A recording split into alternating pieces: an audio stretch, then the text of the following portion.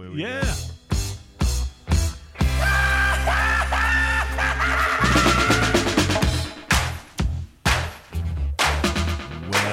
Well.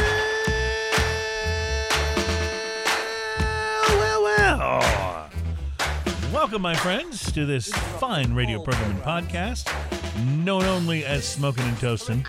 Well, it was once known as something else, but now it's known only as Smoking and Toasting.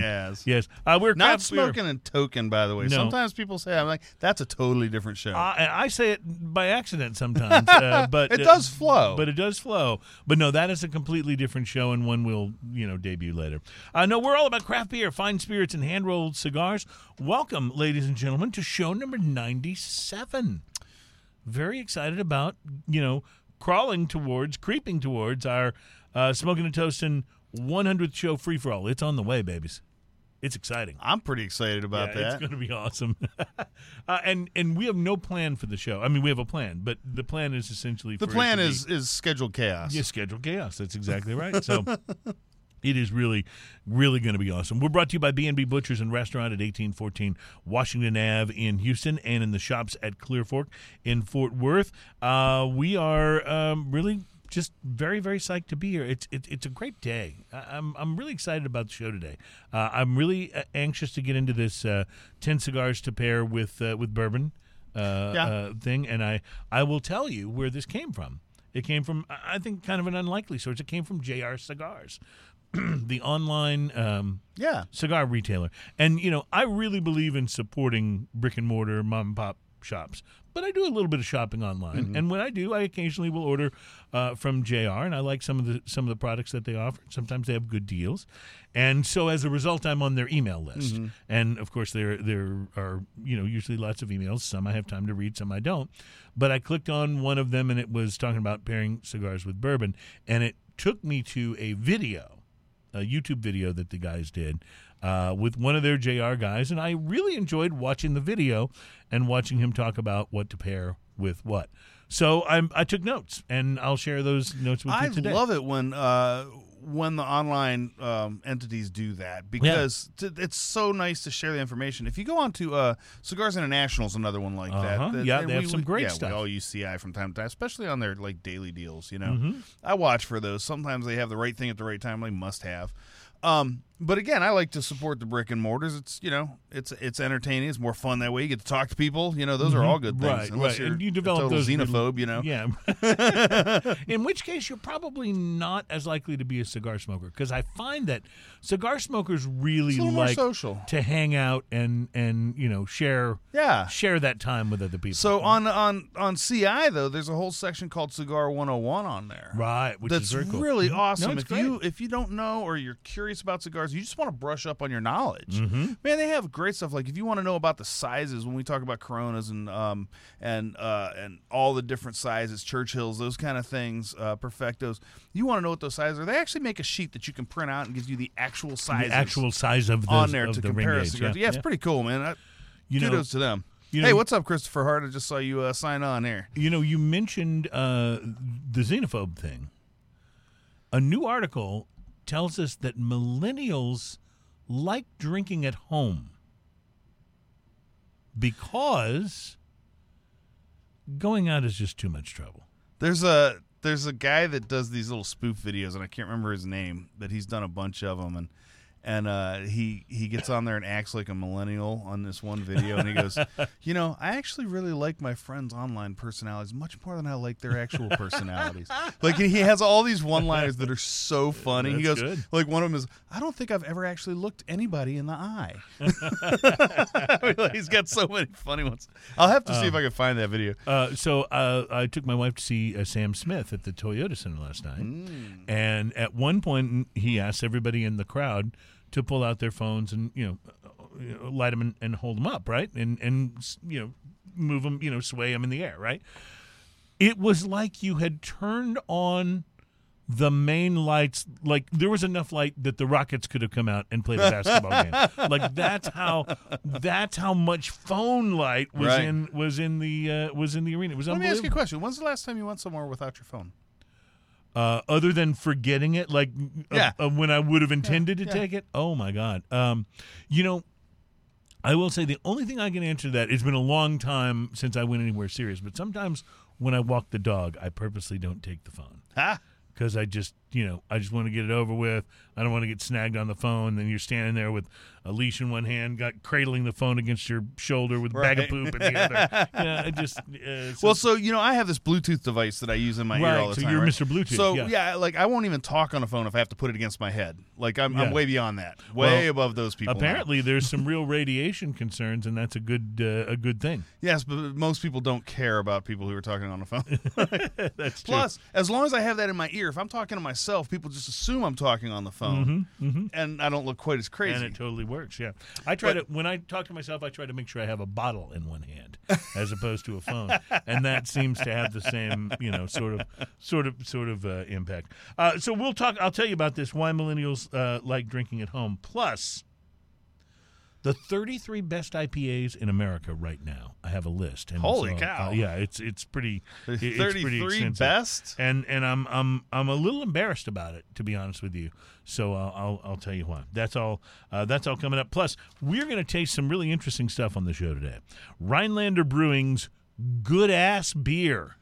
Now that's a name. That's a name. Yep. So we'll show you the can and why it's called Good Ass Beer. Say, bub, what are we going to call this good ass beer? Yeah, I don't know. Let's call it Good Ass Beer. Hey, bub, what are we going to call our IPA here in Austin, Texas at Oscar Blues? Let's call it Blue Ferrigno IPA. Blue Ferrigno. We'll be tasting that as well. That's brilliant. Yeah. And St. Arnold's... that makes me want to play the Lonely Man theme. Yes, totally. St. Arnold Bishop Barrel 21, and then for spirits, some Buffalo Trace Eagle Rare 10-year bourbon. So very, very excited about the tasting on today's show. We're kind of all over the place We there, are, huh? and I like it, though. That's when the show does its thing best. You mentioned our buddy Christopher Hart was joining in on I just saw on Facebook Live.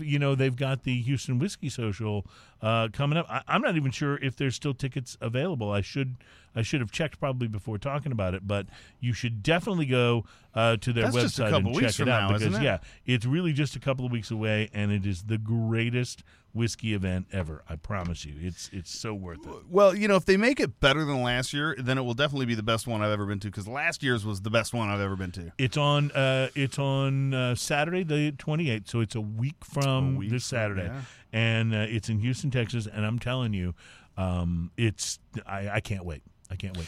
So we're going to go down, by the way, and do a segment down there. We're going to take. Wait a second. Yeah. Are we going to have to show up early? Well, yes, but are we going to have to? Are we going to have to sample products? That's when all the good sampling takes place. Are we going to have the VIP time? Show up extra early? Yes. Oh, this job is tough. Yeah, it is tough. I understand. I'm asking a lot of you, and you're a demanding boss. Yes. It happens. It goes down that way. So, Ian, did you smoke anything interesting lately? I did. Talk to me. Well, I was digging around in my humidor, and I have so many random cigars in my humidor because I don't even remember where I get half of them, because sometimes I just walk into a shop and I'm like, oh, I'll grab one of these and one of these, I'll buy 4 or 5 cigars and then just toss them in the humidor and I'll think about them again for a while. Because also I generally like to season them in my humidor for a bit. Mm-hmm. Speaking of which, I want to do a show coming up pretty soon about seasoning a humidor. Oh, good idea. Yeah, I want to talk about that. But maybe you could even bring a humidor in and show how to season it on camera. Oh, now that's I probably have an extra humidor. Yeah, that's how you know you've gone to another level, when you're like, oh, I got a couple extra humidors. A humidor that's not doing anything right now. Yeah, right. So I reached in there and grabbed out one of the more interesting looking cigars that I have. Was the La Flor Dominica. Now I don't know if you're familiar with the La Flor Dominicas. I mean, you probably are. But you in the audience, if you're not familiar with them, they're usually pretty much the strongest cigar in your humidor. yeah. These give the Diesels and the Man o' Wars a run for their money. They're what the Diesels and the Man o' Wars are trying to go for. Exactly. And but this is a double Claro. So this is actually their Candela. One? Yeah. Candela wrapper, and it's a very interesting cigar in our line because it's so different from everything else in our line. Mm-hmm. And I was looking, I have a whole stack of double Ligeros, which are huge, flavor wise, they're just crazy huge. And then I had this one Lonely Candela, and I thought, well, you need to go ahead and fulfill your fulfill cigar your destiny. cigar destiny. Yeah. So That's good. That's really, really good. so I took it out and I did a clip on this one because I can't find my lighter with the punch. I think this is 2 weeks I've talked about that now.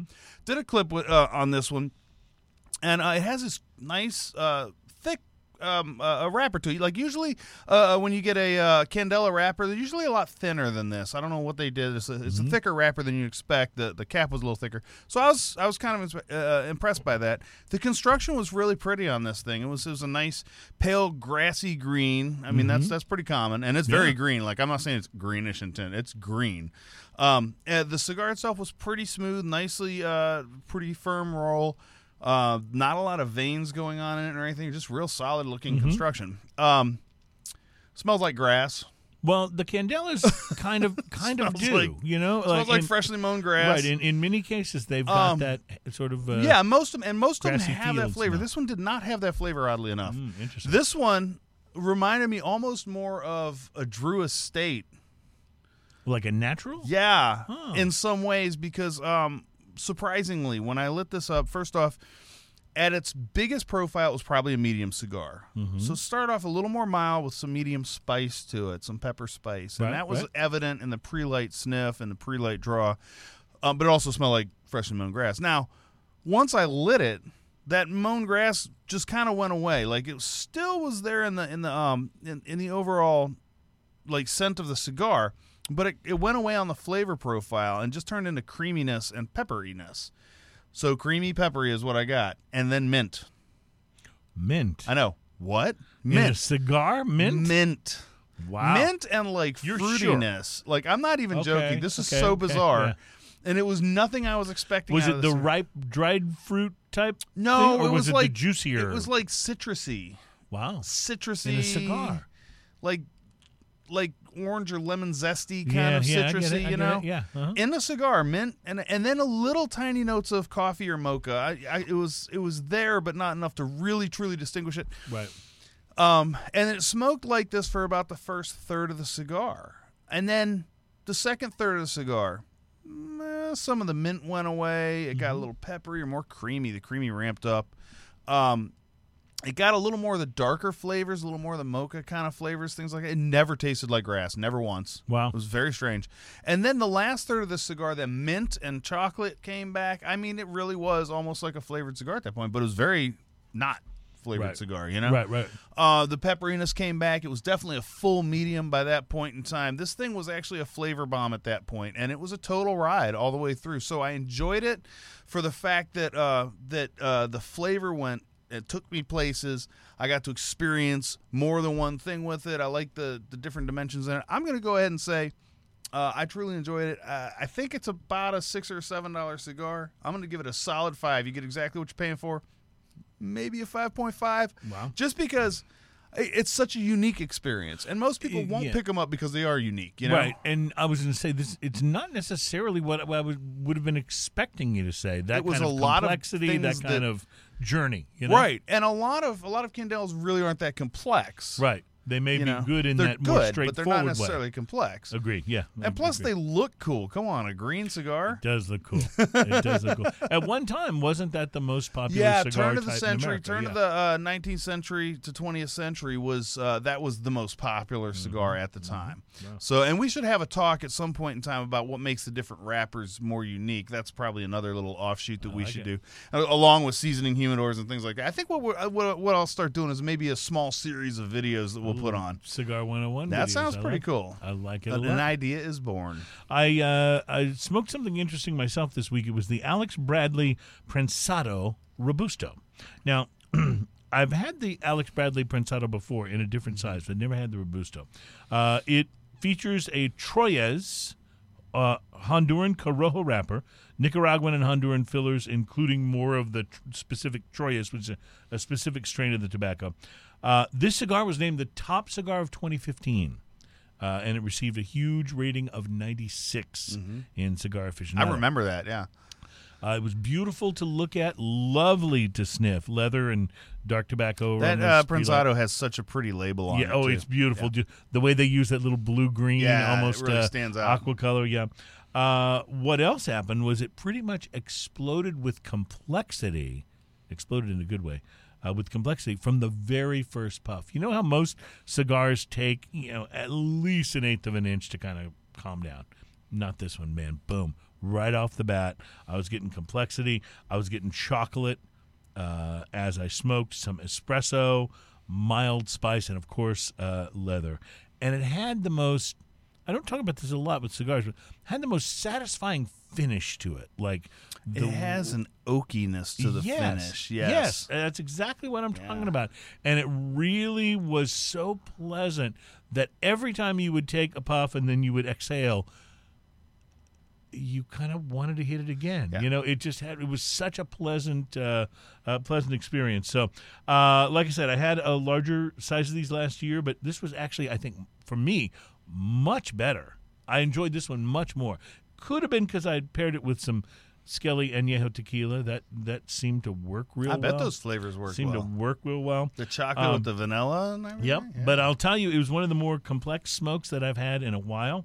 It was a $9 to $10 cigar. For a Robusto, it better be good at that price. Seriously. I think of Robustos as more a $6, $7 cigar. You start talking 9 and 10, it's like, okay, I'm okay with that, but it needs to deliver. You don't want to spend $9, $10 on a Robusto and have it not deliver. But I would say price to quality, I'm going to give it a solid 6. It was that complex and interesting.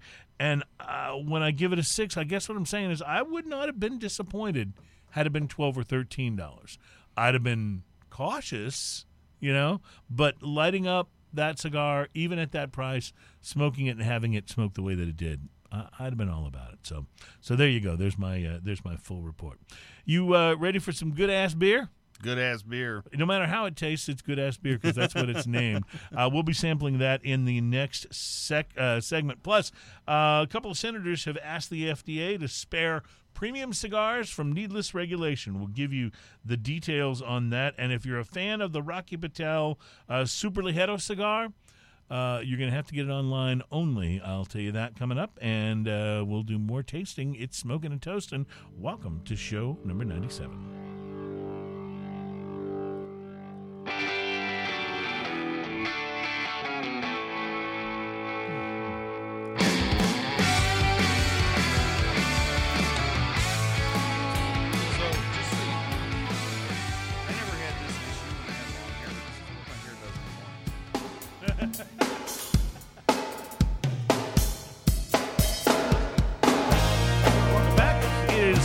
Toasted at show number 97. We're talking about 10 cigars to pair with bourbon. That is coming up, and we'll even maybe give you some hints what bourbon to pair those 10 cigars with. So that is all coming up. Plus, millennials like drinking at home. This will give us a chance for Ian to do his millennial impression again, which is actually quite good. I'll come up with something. Yeah, it's actually quite good. Plus, we are going to be sampling. In fact, let's just get to this right now. This, and I'm showing this to the camera now, this is good-ass beer. Not because I've tasted it. But it looks like good-ass beer. That's what it says on the can. What did you say during the break, Ian? Oh, it's an oddly generic looking generic, yes. package. Yeah, it's of course it's got the ass on there, the donkey with the halo made of a bottle cap. Oh, yeah. And it is... That's really about all it says. It's brewed and bottled by the Rhinelander Brewing Company, LLC, from Monroe, Wisconsin. And it's 4.2. I think it classifies as a light beer. It's 105 calories and 6.6 grams of carbs. So I think it classifies as a light. So this is going to be interesting because... There it was, by the way, in the single beer section at Specs, where I like to go in and buy singles so that we can try different things, sometimes without having to do a whole 6-pack. So, yeah, see, I don't know if I would have wanted to buy a whole 6-pack of good-ass beer without... Sometimes it's better to try one. I love the mix-your-own 6-pack things because, sometimes, like, I'll go in and I'll go, I want an old standby, or I want to try this, or I want that, But sometimes, if I can buy one and try it and see how I like it. Particularly with something that may be really kind of off the beaten path, Well, that you don't know if you want 6 of these, but boy, you can try one and then you'll know if you want. Well, 6, and if you'd have taken me 10 years back, okay, 10 years back, Right. I probably would have just bought a 6-pack because there just wasn't as much choice. right, exactly, Like You'd have something had to new came invest out, in you that just went 6, ahead and yes. bought it and you tried it. that's right. But now there's so many choices. There's so many breweries. Everybody's canning beer, and canning, I guess, is less expensive. And It I'm is. fine with canning because there's just less. I'm not, but we've had I this know. discussion. We're gonna fight about that one. We day. are. This is going to be when when the That's the show thing that's- falls apart. That's right. That's It's going to be. I'll be telling people, that jerk Ian. that's right. likes his beer in cans, Well, there's it's because cans are better. and you'll be like, that guy's so full of himself. He thinks, Right. oh, beer in bottles. Oh, Holding yeah. me back because he has Yeah. radio experience. Whatever. So here's some light beer that describes itself as good ass beer. First of all, that's a hefty thing. I've always said one of the mainstay things about life is that you're never allowed to give yourself a nickname. Yeah. If other people give you a nickname, I'm down with it. But if you gave your own self the nickname, I'm not calling you by that. Yeah. That gets you a big old. Yeah, exactly. So I'm a little bit worried that the good ass beer is just what they named it and not what people were telling them that it was. But I haven't tasted it, so It doesn't have very much of a smell. it doesn't have an aroma at all, does it? It I'm smells not getting anything. like this. Smells a lot like a Solo cup. Yes. So, interesting. First drink, almost nothing until the finish. And then there's a little something on There's the a finish. little malty sweetness on the finish. Mm-hmm. I like the finish better than I like the rest of the beer so far. I would agree with that as well. It's because got there's more nothing flavor. up front. There's no. Yeah, there's- it's like, really almost. Now it is very refreshing. It's very cold and bubbly.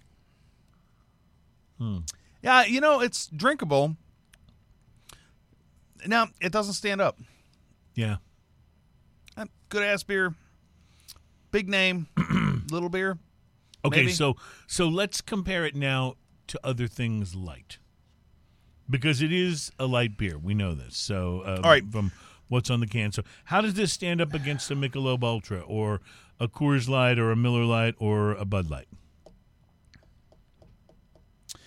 I'm going to go ahead and put out this next to a Miller Lite, which, if I remember correctly, when we all did our light beer Light blind beer taste blind test, taste test, yeah. Miller Lite at least got on the board because they have more flavor than the others, whereas Bud Light did not. I would probably enjoy this flavor profile a little more than a Miller Lite because while Miller Lite had more flavor, I don't necessarily like that flavor. Well, there is that. And this doesn't have as much flavor. Well, you may remember But the finish on this does have a nice little sweetness. This is very... You may remember the Bud Light Lime had flavor too. It was just a lemon pledge sort of. You were flavor. never going to let me live that Yeah. down. It was like the only beer we had that day that had any flavor, really. Yes, I know. What's funny about it is Bud Light Lime, we all said it tastes like lemon pledge. Yeah, I felt like Kitty Dukakis drinking the lemon pledge. So it was like, boy, there's a reference that will dating show yourself. you how old I am. You're Yeah. dating yourself. I'm dating myself, and I don't even find myself that interesting. So Good ass beer, I think, is there's not much to it. the only thing I'll give it is that little maltiness on the finish. Yeah, it's got a nice enough finish, Right. But the There's whole nothing about it that offends me. Like I don't drink this and go, the whole ooh, beginning that's of bad. flavor, the whole middle of the flavor. There's nothing about it like that's bad, but it's not. I don't know that it's good ass beer. Like Yeah. when you put ass after the word good, you expect it to be big. Well, you expect something going on. Yes, yeah, I agree. and this doesn't have anything Totally really going agree. on. So this is all hat, no cattle, is what you're saying, Yeah, or all hat, no ass. yeah. Perhaps is the way to go on this. It tastes exactly like it smells, like almost nothing.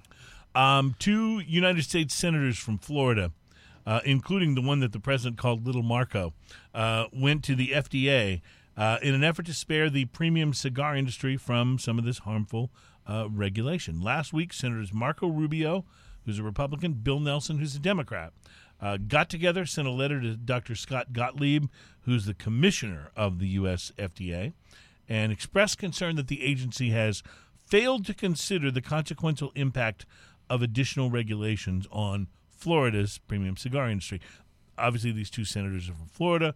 Cigars are an important part of the Florida economy, and so that's where a lot of this is coming from. In fact, premium cigars, according to their letter, have been an important industry in Florida for nearly 150 years. Florida is home to America's oldest premium cigar manufacturer, approximately 450 total premium cigar retailers, as well as about 90 manufacturers and distributors. Most of these are small family-owned businesses, which collectively support about 10,000 jobs.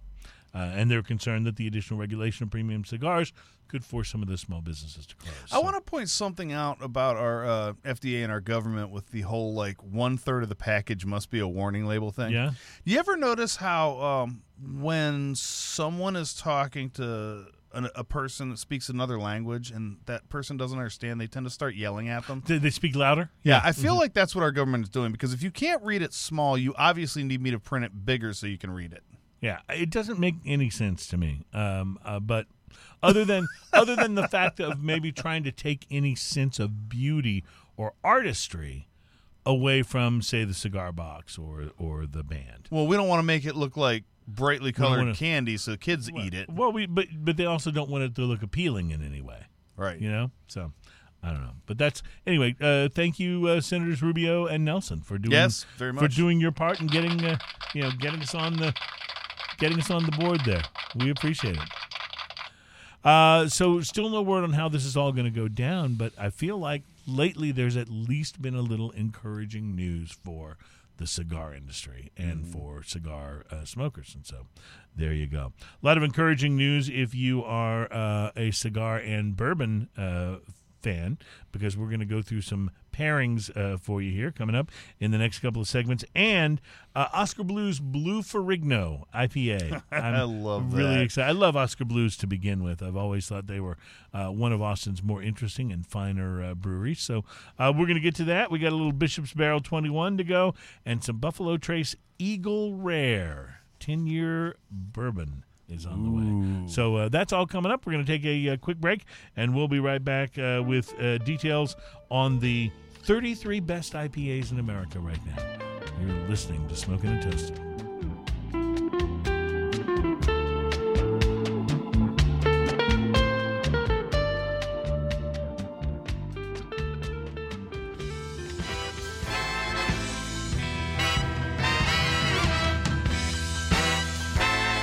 Welcome back to Smoking and Toasting at show number 97. We're brought to you by B&B Butchers and Restaurant, with locations in the shops at Clear Fork in Fort Worth, Texas, and 1814 Washington Ave in Houston, Texas. And they're going to have another little offshoot, a little bar opening across the street from the Houston location. So that's going to be very, very fun, very exciting. We're looking forward to it. So welcome to Smoking and Toasting. It is so nice to have you on board with us. Now, Ian, as you know, I have a tendency to think of myself as, a fan or maybe even connoisseur of IPAs. And I'm so disappointed in myself. Why is that? Because Thrillist has released a list of the 33 best IPAs in America, and I'm pretty sure I've only tried 2 of them. Get out of here. Yeah. So let me just blast. I need a pencil because I want to keep track of how many of these I've tried. Yeah, let me just blast through the list real quick. Le Cumbre Project Dank. Love the name. Love the name. Haven't tried it. Tired Hands Alien Church IPA. Where are these from? This one in particular is from Ardmore, Pennsylvania. Le Cumbre Project Danks from Albuquerque, New Mexico. Block 15 Brewing Sticky Hands IPA. Corvallis, Oregon. I feel like I've heard of that. I don't think I've tried it. Yeah, haven't tried that one either. Burial Surf Wax IPA from Asheville, North Carolina. Toppling Goliath King Sue from Iowa. Got a batting average of 0 so far. I know. Lapulin Brewing's Hooey. I've had beer from Lapulin, but I have not had Hooey. It is a juicy IPA from the Twin Cities, from Minnesota. So not doing good here. I looked at this list. I was like, I didn't know whether to be like horrified at my lack of IPA knowledge. I think we need to buy these and prove this Well, list. yes, exactly. From Freeport, Maine, Maine Beers Lunch IPA. Lunch, I like that. That sounds great. Yep. I'll just call one pork chop. Yeah. Foam Brewers Pavement Imperial IPA from Burlington, Vermont. I've had IPA in Burlington, Vermont, but never had that one. From Athens, Georgia, Creature Comforts Tropicalia at 6.6%. From Jupiter, Florida, Civil Society's Fresh IPA. From Chicago, Pipeworks Ninja versus Unicorn. Love the name. Yeah. 8% ABV, but never had it. There's the Old Nation M43 from Williamston, Michigan. Like, aren't you starting to feel completely like Now hold you on. don't Let know me anything here? count up all the ones none. Okay. I haven't had a single one of these so far. This is described as a pillowy, soft, tropical haze bomb. There's Noda from Charlotte, North Carolina. Noda Hop Drop and Roll. That is a 7.2 from Charlotte, North Carolina. Haven't had it. There's Lamplighter Rabbit DIPA from Cambridge. Cambridge Brewery. So Lamplighter Rabbit DIPA. That's a laborious name. Bearded Iris Homestyle IPA. Oh, wait. Stop the presses. I've had this one. Stone Brewing Scorpion Bowl IPA. Yes. Yeah. One. One. I don't know if it's even my favorite Stone, but I have had it. I'll try anything Stone. I'm such a fan. There's Mother Road's Brewing Tower Station IPA from Flagstaff, Arizona. There's Beechwood Brewing's Thrill Seeker IPA from Huntington Beach, California. I don't recall seeing that when I was out in California. There's Weldworks Brewing's Juicy Bits from Greeley, Colorado. There's Fair State's Mirror Universe IPA. Some great names here. I mean, I'm intrigued by all of these. There's Treehouse Julius from Charleston, Massachusetts. I'm betting that's a juicy IPA. That sounds awesome. There's Finback with Jay Wakefield Smooth Beats Miami. Smooth Beats Miami, it says, is definitely a different sort of IPA. It's from New York. There's the Trillium Keytar Bear DIPA. Come on, that's like one of the greatest names on that list. I know. The Trillium Anything Keytar having Bear. to do with a keytar Yeah, and a bear. and a bear. Yeah. There's a Hill Farmstead Abner from Greensboro, Vermont. There's Three Taverns Rowdy and Proud from Decatur, Georgia. You know what I love about this list, though? Even though I'm like, where the hell do these beers come from? They're from places like Decatur, Georgia and stuff. Like, it just tells you that the whole country is producing great beer. Mm-hmm. You know? It's really awesome. I've had this one. New Belgium Emperor. Yes. Remember we tried it on the had show? Yes. That makes it was- two so far. They do say that one of the reasons it makes the list because the name is gangster. New Belgium's quality anyway, though. Yeah. They really really are. There's Green Bench, Sunshine City from St. Petersburg, Florida. Transient Artisan Ales, The Juice is Loose from Michigan. There's Fulton. I had that Sunshine City when I was in Florida, I believe. Did you? Yeah, sorry, when you said it, it like Green gave me a Bench. second. Oh, is it possible putting that, one- Is it possible that you've had more of the IPAs on the list than I have? Like, I had to think about that. The first night we got there, my friend had some in the fridge. The Sunshine, because I remember the Sunshine City. I didn't remember the brand. There's Fulton 300 from Minneapolis. No. There's Hop Butcher for the World's Galaxy Bowl. There's Hopworks Urban Brewery Totally Chill Hazy IPA from Portland, Oregon. There's the Fort George Three-Way IPA from Astoria, Oregon. There's Ex Novo Brewing's Not Too Bright from Portland, Oregon. And that's the list. That's the 33 best IPAs in America right now. I've had 3. I guess we according need to Thrillist. we need to make a trip. You actually beat me because I only had 2 of those. And here I thought, No, I didn't even remember it until after you said it. I had to stop and think about it for a second. I was like, wait a second, something back there. yeah, well, I did notice Texas IPAs were strongly underrepresented. Now hold in on. this list. What are you pulling out there?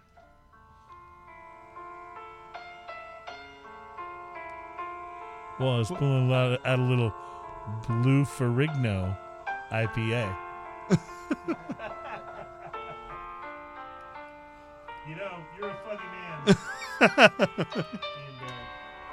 Well, I mean, if you're thinking of Lou Ferrigno, you have to think about the Hulk TV series. And oddly enough, the can isn't green. See, that's the one mistake they made at Oscar Blues. They made it a blue can instead of a green can. See? There it is. But, yeah, living the blue dream, it says. Blue Ferrigno. So I guess obviously their theme is blue, not green. So that's the reason we have a little Blue Ferrigno. Yeah, you're loving that, aren't you? You're just loving that. You know, it's funny because from the audience perspective, I love the crappy canned music sound. Yes, of the little phone speaker. Now, normally I can't stand to listen to music on a cell phone speaker. Oh no, my wife drives me nuts when she wants to show me a video on the phone. Yeah, can't stand it. Drives me nuts. But when it comes to a medium like this, I think it's the right sound. Perhaps you were correct. I don't know if it's still picking up. I think I'll just leave it on. Start that over and leave it in the background. All right, here we are with the Oscar Blues from Austin, Texas. Blue Ferrigno. It is 6.43% alcohol by first volume. off, I think it beats out our last beer in the fact that it actually has an aroma. I was going to say, I'm not surprised it's beating out the last beer because that honestly really wasn't, as beers we taste on the show go, that was one of the less flavorful ones, you know? This might be simultaneously the dankest and citriest IPA I've ever had. Well, that's interesting because I wasn't expecting that necessarily. I was expecting more of a straightforward sort of mainstream IPA sort of. You're right. This is almost a like you can smell the like dank an in orange it too. Pop. Yeah, you know? You can smell the dank in it too. The mouthfeel is very it's almost soda pop mouthfeel. I have to tell you, that's delicious. It's good. Yeah. It's good. I don't know that it's my favorite thing because it's a lot of what it is.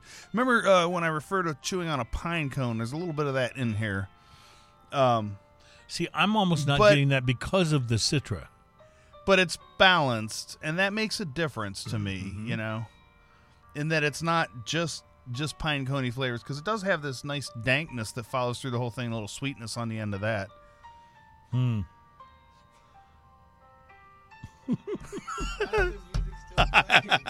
The music is just like I know, it just really creates the mood for this stuff. Yeah. It's so incredibly low tech. It's just not even worth mentioning. I just have the phone leaning against my mic stand. So you know. All right, so I have to say I really like this, but as I drink a little more, I am picking up on what you're talking about it being a little heavy on the pine cone. Yeah, it's a little heavy on a pine cone for me. But man, it's got that citrusy thing right in the middle. One thing's for sure, but, this is a bold IPA. It's so not. They're not screwing around. That's really up front in the character.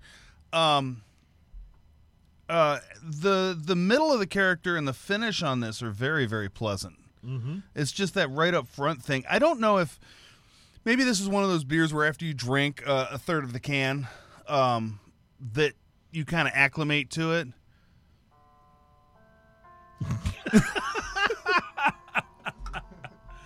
Oh, I don't know why I find that funny. I really don't. It just keeps going. I just don't know. It just why auto-played the next track. I just don't know why it's funny. All right, so you think you might acclimate to this after a third of the? I wonder, after about the first third of the can, if your flavor palate may acclimate to this enough to where that's not quite as noticeable. Now, keep in mind, we did come from tasting a beer that pretty much tasted like wet paper. Well, yeah. At first, we're just happy this has flavor. You know what I mean? Right. Because the last one, other than that little maltiness on the finish, really didn't have much of anything. Right. It wasn't a bad tasting beer. It just didn't taste like much of anything. It just wasn't a tasting beer. Right, exactly. But this one is very, very full. Boy, the one thing I'll say, they didn't mess around at Oscar Blues. Like they went for it. See, and also Oscar Blues. So much like Stone, much like there's some companies out there that just absolutely love because everything they do is quality, and this is quality product. It's not maybe my favorite flavor profile product, but I love their Old Chub. I love their. I love that. Yes. Yeah, I love most of the Dale's Pale Ale. I think is just a great beer. Love Dale's. Yes. And I also, think I like Dale's better than I like this. yeah, this has an astringency. It kind of leaves in my mouth too. Yeah, after you've put the drink after you've down, processed it. Yeah, right.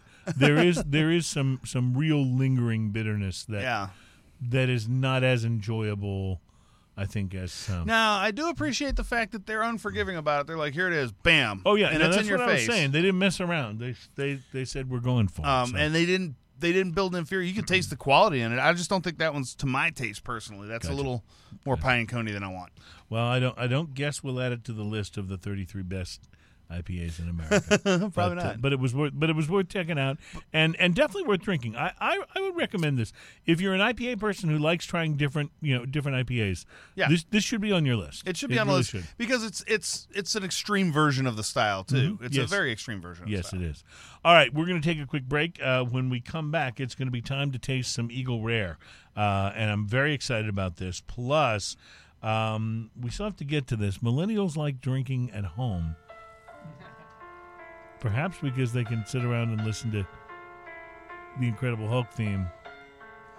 I can't even do it with a straight face. We'll be right back. It's Smoking and Toasting.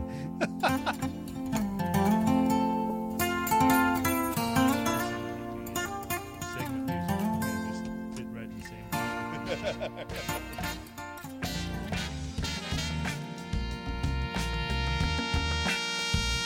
Welcome back to Smoking and Toasting, Houston's own The Suppers.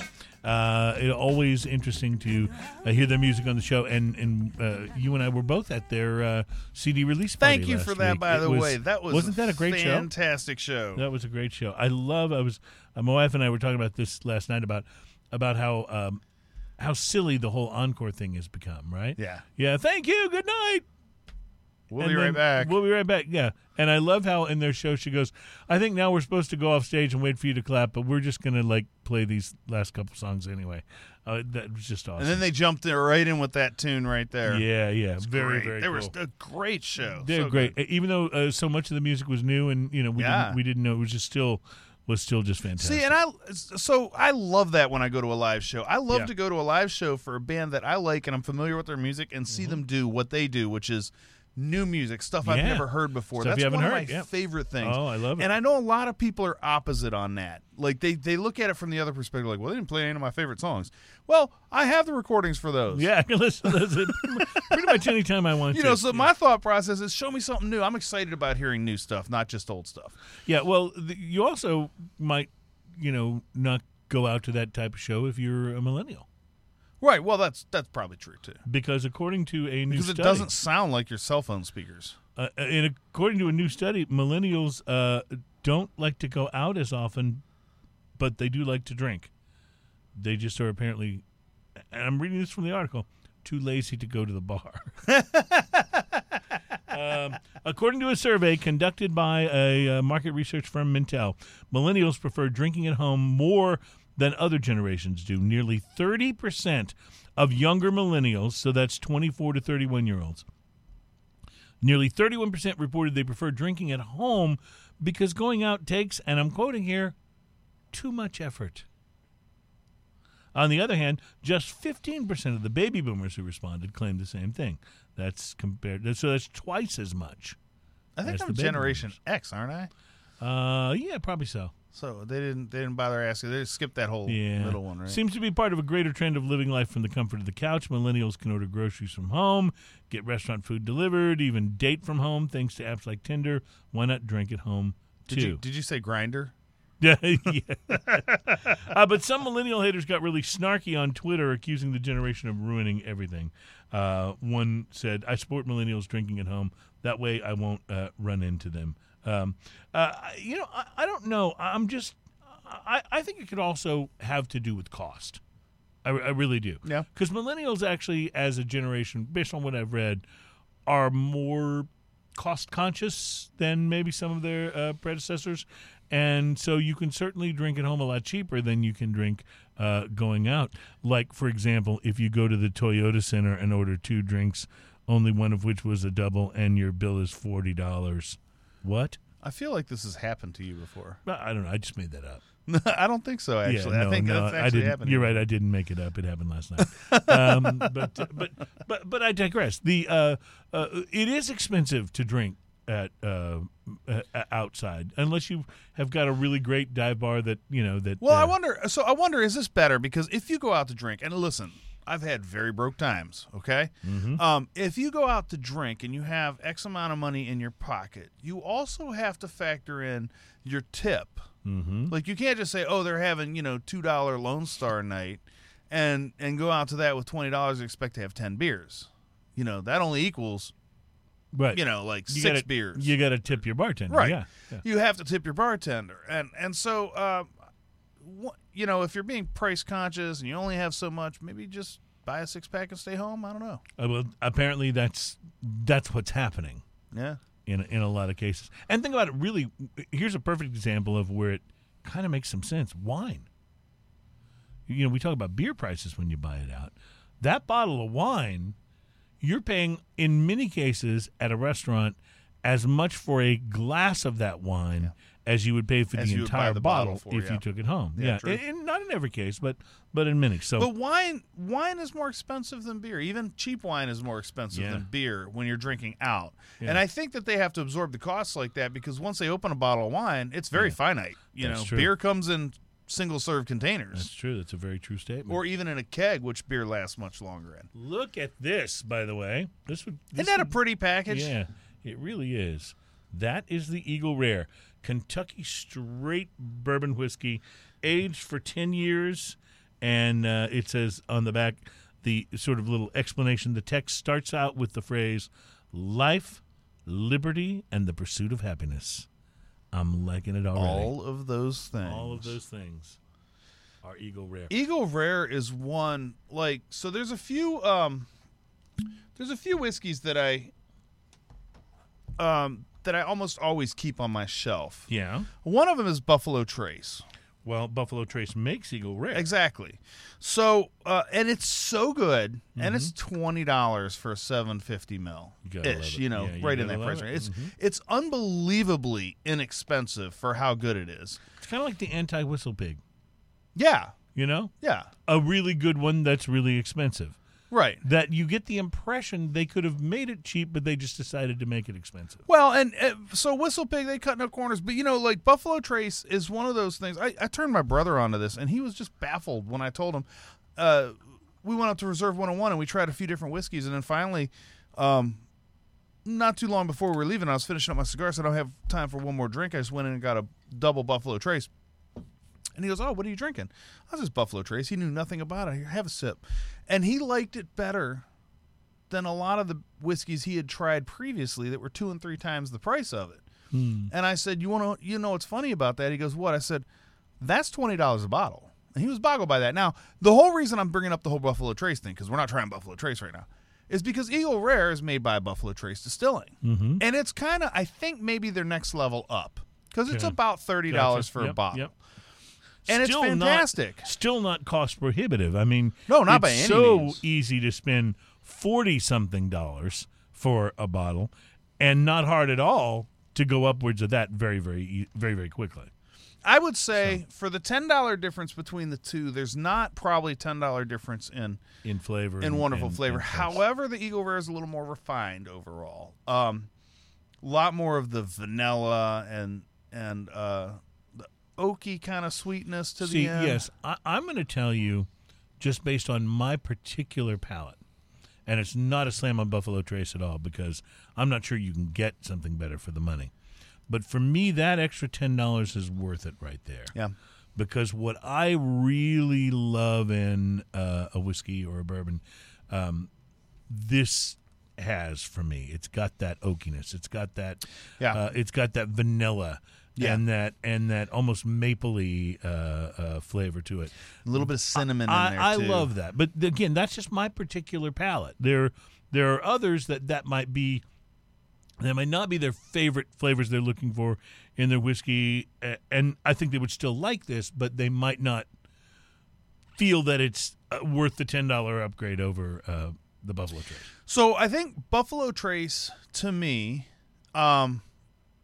is slightly less refined overall. Now, I love it. And like I said, it's one that I keep on my shelf at all times. It's great for mixing. It's great for everything. Eagle Rare is one that I also keep on my shelf. It's right next to my Knob Creek a lot of times. This is really good. Because Knob Creek's a good go-to as well.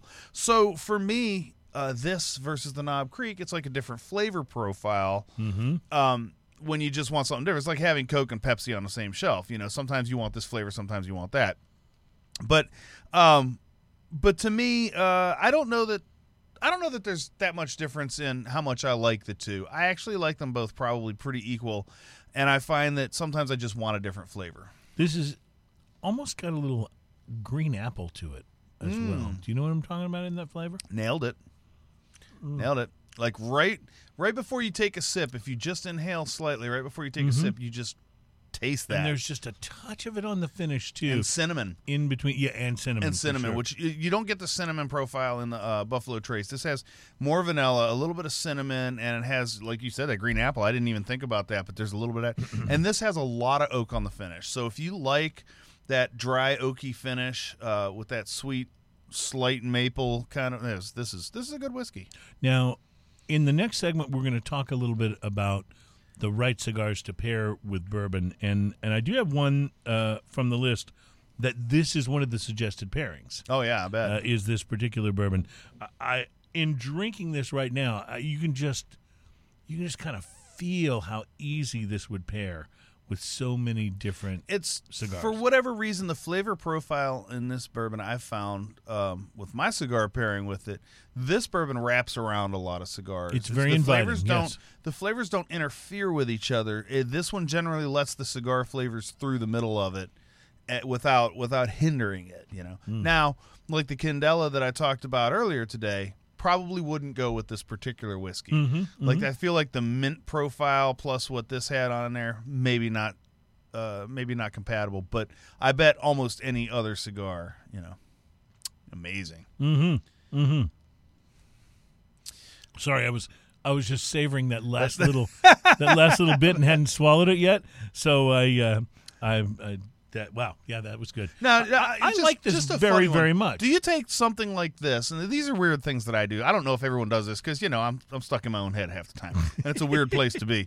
But sometimes I'll... Better than some of my friends who are more stuck in their own ass. So it just really depends. But, like, one of the things I'll do is, especially something this mellow, like this has a mellowness. This is a very mellowness, yeah. As I'll take it and I'll take a small sip in my mouth and I'll actually move it to different parts of my mouth and try it on different parts of my tongue. If that makes any sense to you, if that makes any sense. It totally does. You can't do that with just any spirit. No, because if it has too much heat to it, you're just burning your tongue. That's right. But yes, you're right. With this you can. And I kind of was doing that, just moving it more from the front to the back. Even under the tongue, just trying it in different places. It's interesting what the flavor does on the different areas of the palate. Would you add water to this? I always add 1 cube of ice. Interesting. But I always pour this a little heavy, too. Not you, my friend. I'm just saying. So my cube of ice doesn't dilute it as much as you'd think. There's usually enough. If our buddy Chris Hart is still watching, who is as knowledgeable about bourbon as anyone I know, Eagle Rare versus Buffalo Trace, were Eagle Rare worth the extra $10? That's a good question, because $10 is not a lot, right? As upgrade costs go, but it's a substantial percentage. Sure, because it's inexpensive enough, right? But if you think about it, it's like, well, I can have this. Or for $10 more, I can have this. I can probably swing the $10. It's not like the ones that give me pause, where I look and I go, "That's really interesting looking," but it's $90. Right. So then you're like, I just don't know if it's worth that much more than the $30 bottle of this. Well, let me put it this way though. If you're a novice and you think, okay, I really want to have an impressive bourbon on my shelf, but I don't want to go spend a ridiculous amount. I don't want to go spend, Whistle Pig money. I don't want to go spend, like that single barrel Knob Creek money. This is a great one to go to because it's $30 and it's amazing. Yeah. And you'll get respect. And then you could also have Buffalo Trace right next to it because they're not the same. Right. It's a different whiskey. It's a different whiskey. So really good point. You know, you would have a nice lineup there. And that's two that I almost always have, you know. And then I almost always have just a regular Knob Creek as well. Right. Because they're different flavor profiles. Sometimes I want this, sometimes I want that. Ian, when we return, 10 cigars to pair with bourbon, plus the Bishop's Barrel 21. Speaking of bourbon, that was aged in bourbon barrels. So The Bishop's Barrel. So we're going to be all about the bourbon and all about the barrels and all about pairings coming up in our final segment. It's show number 97. It's, for a second, I thought you were playing the Hulk music again. Just for a second. Show number 97. It's Smoking and Toasting, and we will be right back. Sorry, I did a whole reset on my iPad, so now nothing is the way I know how it is. It's almost unusual. On the beach in Hawaii. Welcome back. It's Smoking and Toasting. It's show number 96, and we are brought to you by our good friends at B&B Butchers and Restaurant. We have not said this word on the show today, and I think it needs to be said. Bacon. Bacon, so good.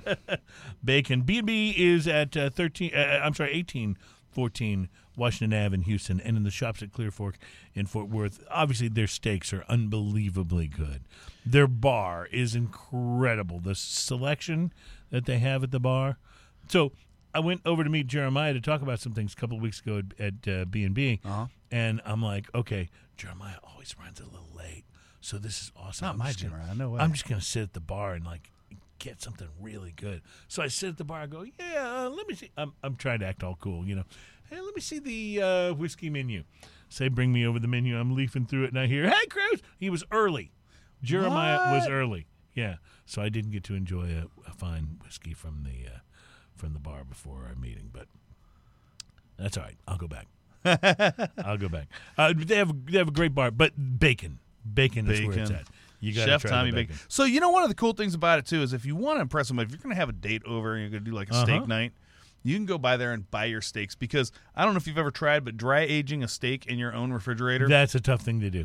Well, let's just say it's worth it to have somebody else handle that for you. So you can go totally. buy the dry aged steak that you can't go get at your local grocery store. Now, that being said, a lot of local grocery stores have great cuts of meat, but that place, you can buy that dry-aged steak, take it home, and act like you're just making that good a steak. Yeah, that's right. You can totally.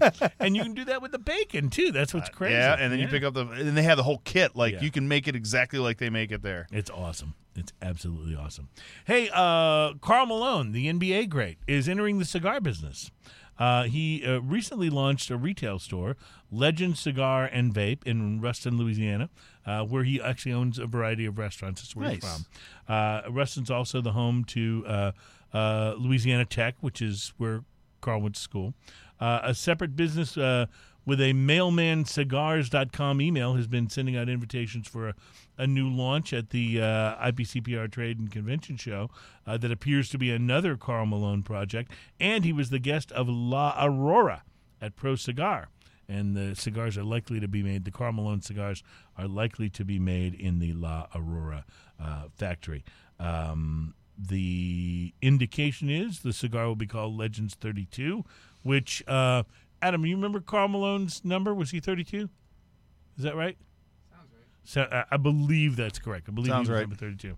He's a basketball Hall of Famer. He was two-time NBA MVP, 14-time All-Star, 11-time NBA first-teamer, and a member of the NBA's 50th anniversary team.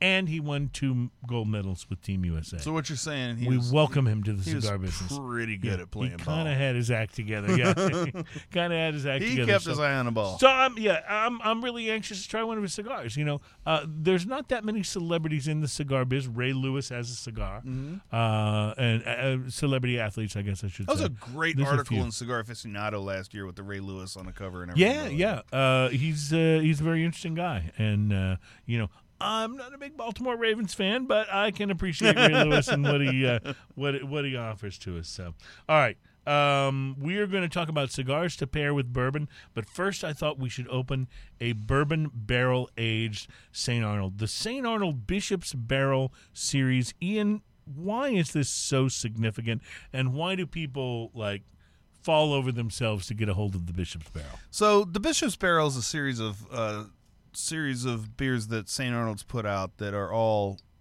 barrel aged. Okay. Oh, I love that sound. And they do different barrels for different things, and they use different beers. So, like, you buy one of these, and all the labels look the same except for that number on top.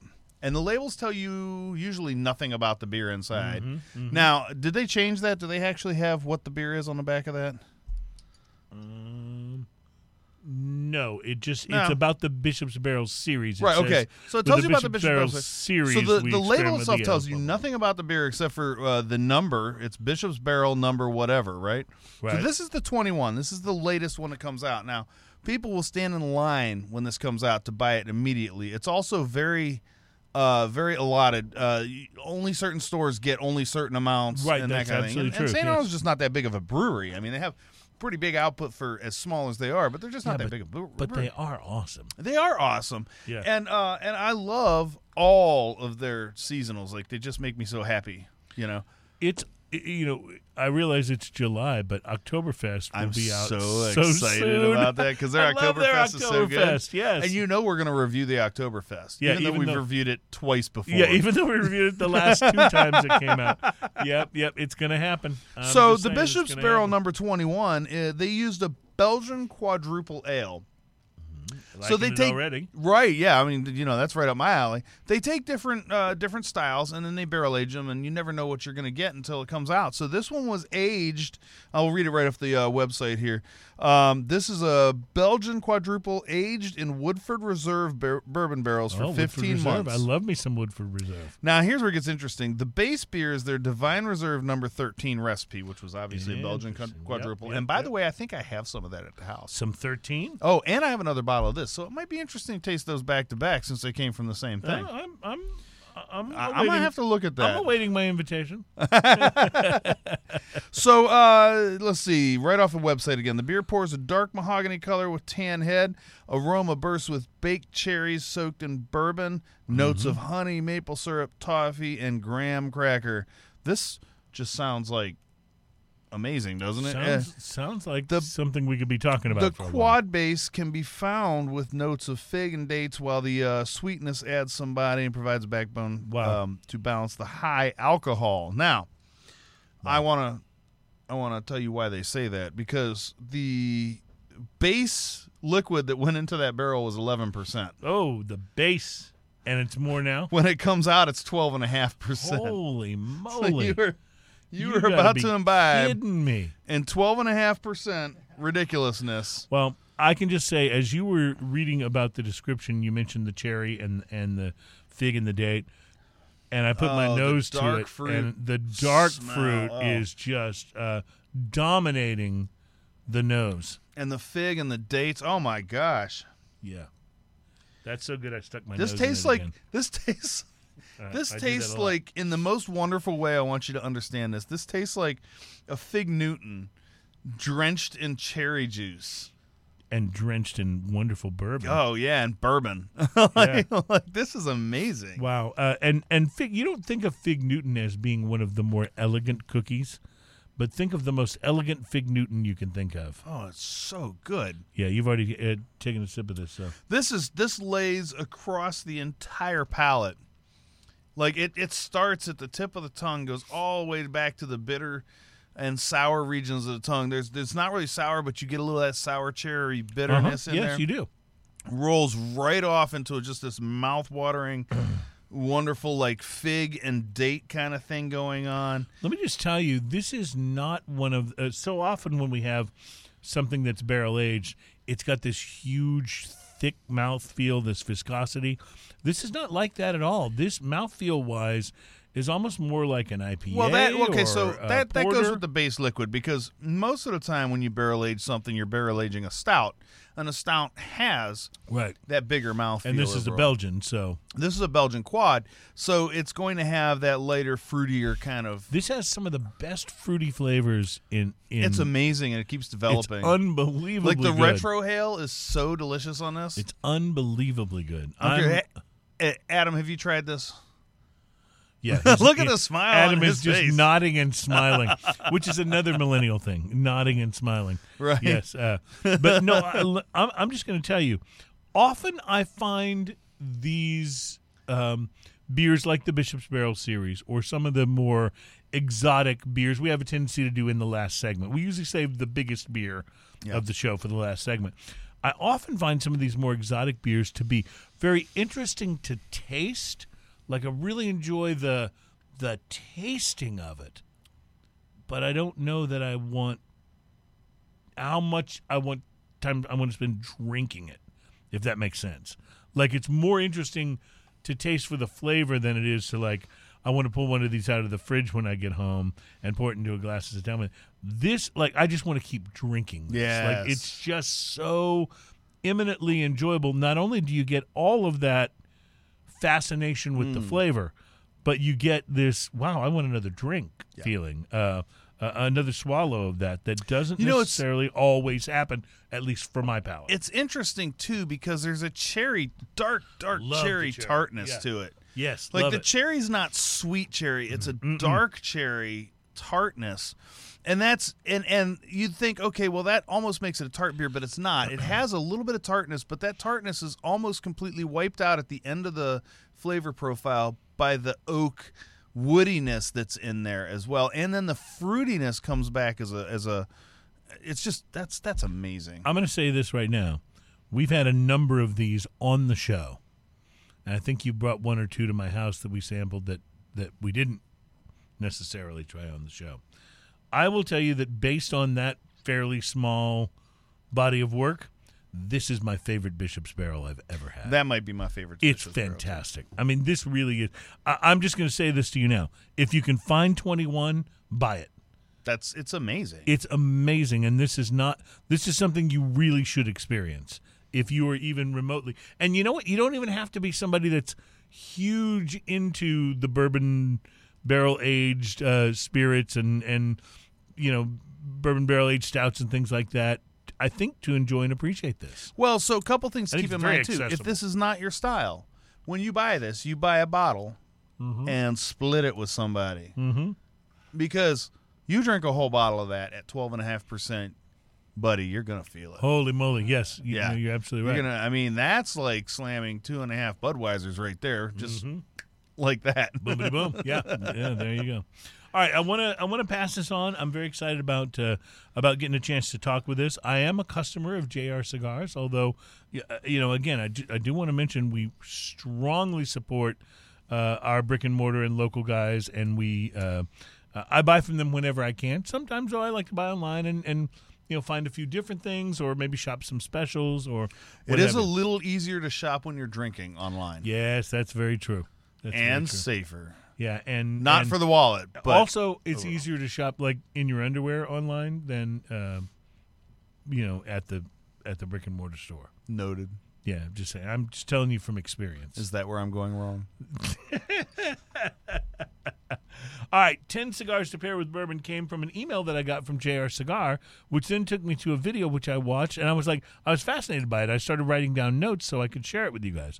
So originally from JR, here you go. They start out, these are in no particular order, but they started out talking about the Casa Fernandez and Warped association collaboration cigar called Guardian of the Farm. You remember this yeah. one? It has the little bulldog on it. I've got one Yeah. in the humidor right now. So this is one of their top cigars to pair with bourbon, and they recommend it to be paired with a Knob Creek or Buffalo Trace. Nice. So very nice. That is a great cigar, the Guardian of the Farm. And they come actually have a tendency to come, I think, in slightly smaller ring gauges, but they're just delicious. Number 2, and these are not numbered, by the way. I'm just second one on my list. One of my very favorite cigars in the world right now, the H. Upmann by A.J. Fernandez. I love this cigar. I really do. They recommend pairing it with Basil Hayden. Yeah, I like some Basil Hayden. Yeah. So Basil Hayden that's in the $40 range for a bottle. yes, and the H. Upmann by AJ is a fairly stout cigar. I mean, it's not a La Flor Dominicana, but it's a pretty stout cigar. If you can find it, Basil Hayden has a rye as well. It's just tough to find, apparently. El Rey del Mundo's Maduro. Now, here's a fairly straightforward cigar. Yeah. Not quite as complex, maybe, as some of the other ones we've mentioned. They recommend going with a bolder, heavier bourbon with this particular cigar, that it just matches up very well with the sort of straightforward tobacco flavors in the El Rey del Mundo Maduro. And the Maduro, of course, has got some sweetness, and that pairs well with the bolder and heavier bourbon. They like the Romeo 1875 from Romeo and Julieta. They talked about the Toro, but they recommended it with a smoother bourbon like a Maker's Mark is what they recommended with that. They also mentioned the Drew Estate Underground Box Pressed Churchill, which I'm going to tell you right now is the best. So good. Undergrounds are so good, and that's the best of the Underground. They didn't specify a bourbon with that one. So, Ian, I was wondering about appealing to your knowledge, like what sort with of an Undercrown? With an Undercrown, Oh. where would you head first? Okay, so with an Undercrown, because of the flavor profile and the pepper on it, Mm-hmm. I like, if I have a peppery, like spicy cigar, which the Underground definitely Is has definitely a profile. that. Yes. Then I like a whiskey that has a little sweeter, a bourbon that has a little sweeter profile to it. So let me see, going through myself. See, I always think Scotch first, but Right. But If you're let me thinking bourbon, let me go straight up bourbon on that. That Eagle Rare, I think, would be probably a pretty good profile with it because of the sweetness that it has. I would also probably recommend like a Rebecca Creek, something that like has a blended whiskey. something that has a little bit of interest to it, because while the Undercrown is a delicious, wonderful cigar, it's not truly complex. Mm-hmm. So it's okay to put something a little more complex with it that will play with the flavors. That will play with the flavors right. and pull out some of the So flavors. maybe something yeah. like that, or even like a Woodford Reserve, or something that I just like it. has a little more boldness to it overall, I and a like little more it. sweetness to it. I like it. The Foundation El Giugense. This is. We've talked about this cigar before because I remember talking about not knowing how to pronounce it, and I'm not even sure that I did that correctly. But that is the cigar they recommended with Eagle Rare. Oh, nice. So from Foundation Cigars, so check that out. The Camacho Nicaraguan barrel-aged cigars. Now, what's interesting about the Camacho Nicaraguan barrel-aged is they're actually barrel-aged in rum barrels, not whiskey barrels. But they recommend this with like a Michter's American or something along that line.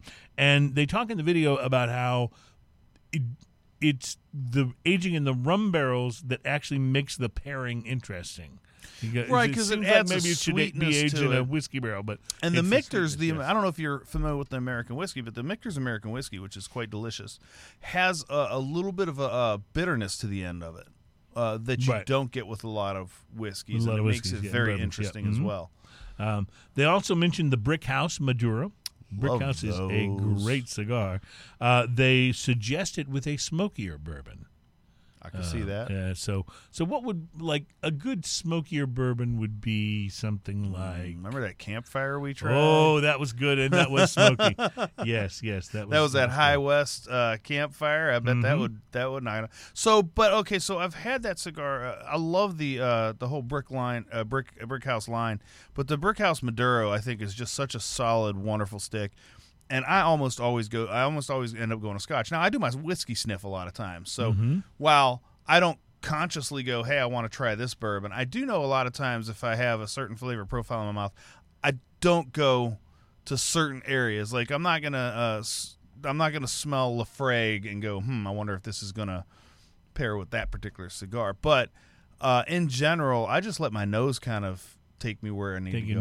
Let your nose do the talking, yeah. And for those of you who don't know what the whiskey sniff is, that's where I get the cigar flavor profile in my mouth, and then I go smell my whiskeys and see which one just smells right with it. And also the Whiskey Sniff is going to be our first official Smokin' and Toastin' event, which will be It's happening. actually a lot more fun than it sounds. Like Yes! the whiskey sniff is a blast. It's going to be coming up in November. In October. October Yes, 10. So, so very excited about that. So more details will be coming from us on that. Let me finish out the list here. Was that 12% that we just drank? I'm starting to say Lisk instead of list. 12 and a half. 12 and a half.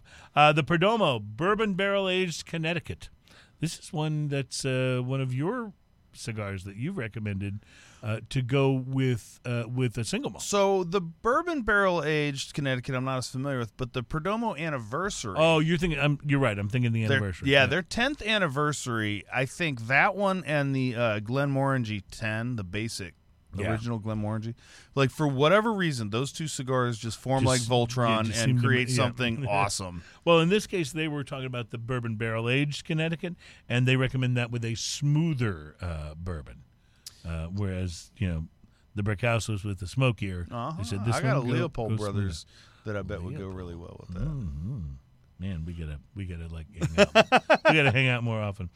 Finally, they mentioned the Davidoff Winston Churchill The Late Hour cigar, which, if I'm not mistaken, is one of the more expensive cigars out there right now. That's not like the super ridiculous, price in the thousands. Now, the whole Davidoff Winston Churchill line are delicious cigars. Mm-hmm. They are outstanding. And usually I like a cigar with a fuller flavor profile than that has, but that has such a good flavor profile. And they're barely into the medium. They're probably on the light side versus the medium side of the flavor profile, but they're so good. The smoke is so good. The construction is so good. You got to give them that. Davidoff's going to charge you for the name. They're going to charge you for the price and the prestige of smoking a Davidoff, but it's a damn good cigar. From about $87 to $350. Oh, that's it? For the late hour, depending on what. So that's going to go beyond. Like, we have lawnmower level, we have our premium level, we have our super premium level. What is that? Yeah. Well, okay. So let's be clear. I'm just looking it up in Cigars International right now. For the Robusto, which is going to be less expensive, a box of 20 is $332. So honestly, that could be worse. That's not like. I've seen cigars that are more ridiculous than that. So I think like God of Fire and a few others are in that price range. Right, too, that's what it reminds me of. Yeah, like a God of Fire, some of the more expensive Opus X. Yes, exactly. So those aren't totally outlandish, but that's you expect a pretty good cigar, definitely. Well, I have to tell you, I am very impressed with the St. Arnold Bishop's 21. Very impressed with the Eagle Rare that we had today. I think those were the big winners of the show. Two definite winners. Yeah.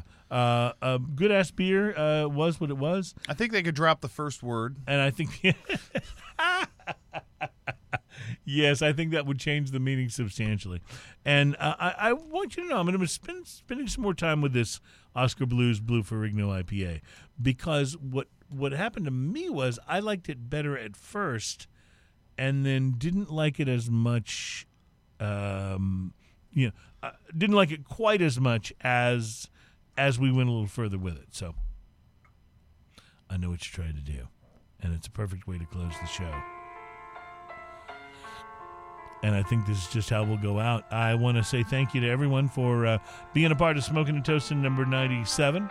The 100th show free-for-all is on the way. I can't wait for it. It's going to be a blast. And I'm psyched to be a part of something that's actually gone 100 episodes. This is going to be fun. Have a great week, my friends. My name is Cruz. My partner is Ian Barry, and as always, we bid you farewell and cheers. And cheers. Thanks to Adam in the booth on the Wheels of Steel. He's a millennial, But in fairness, he does go out drinking with me, so.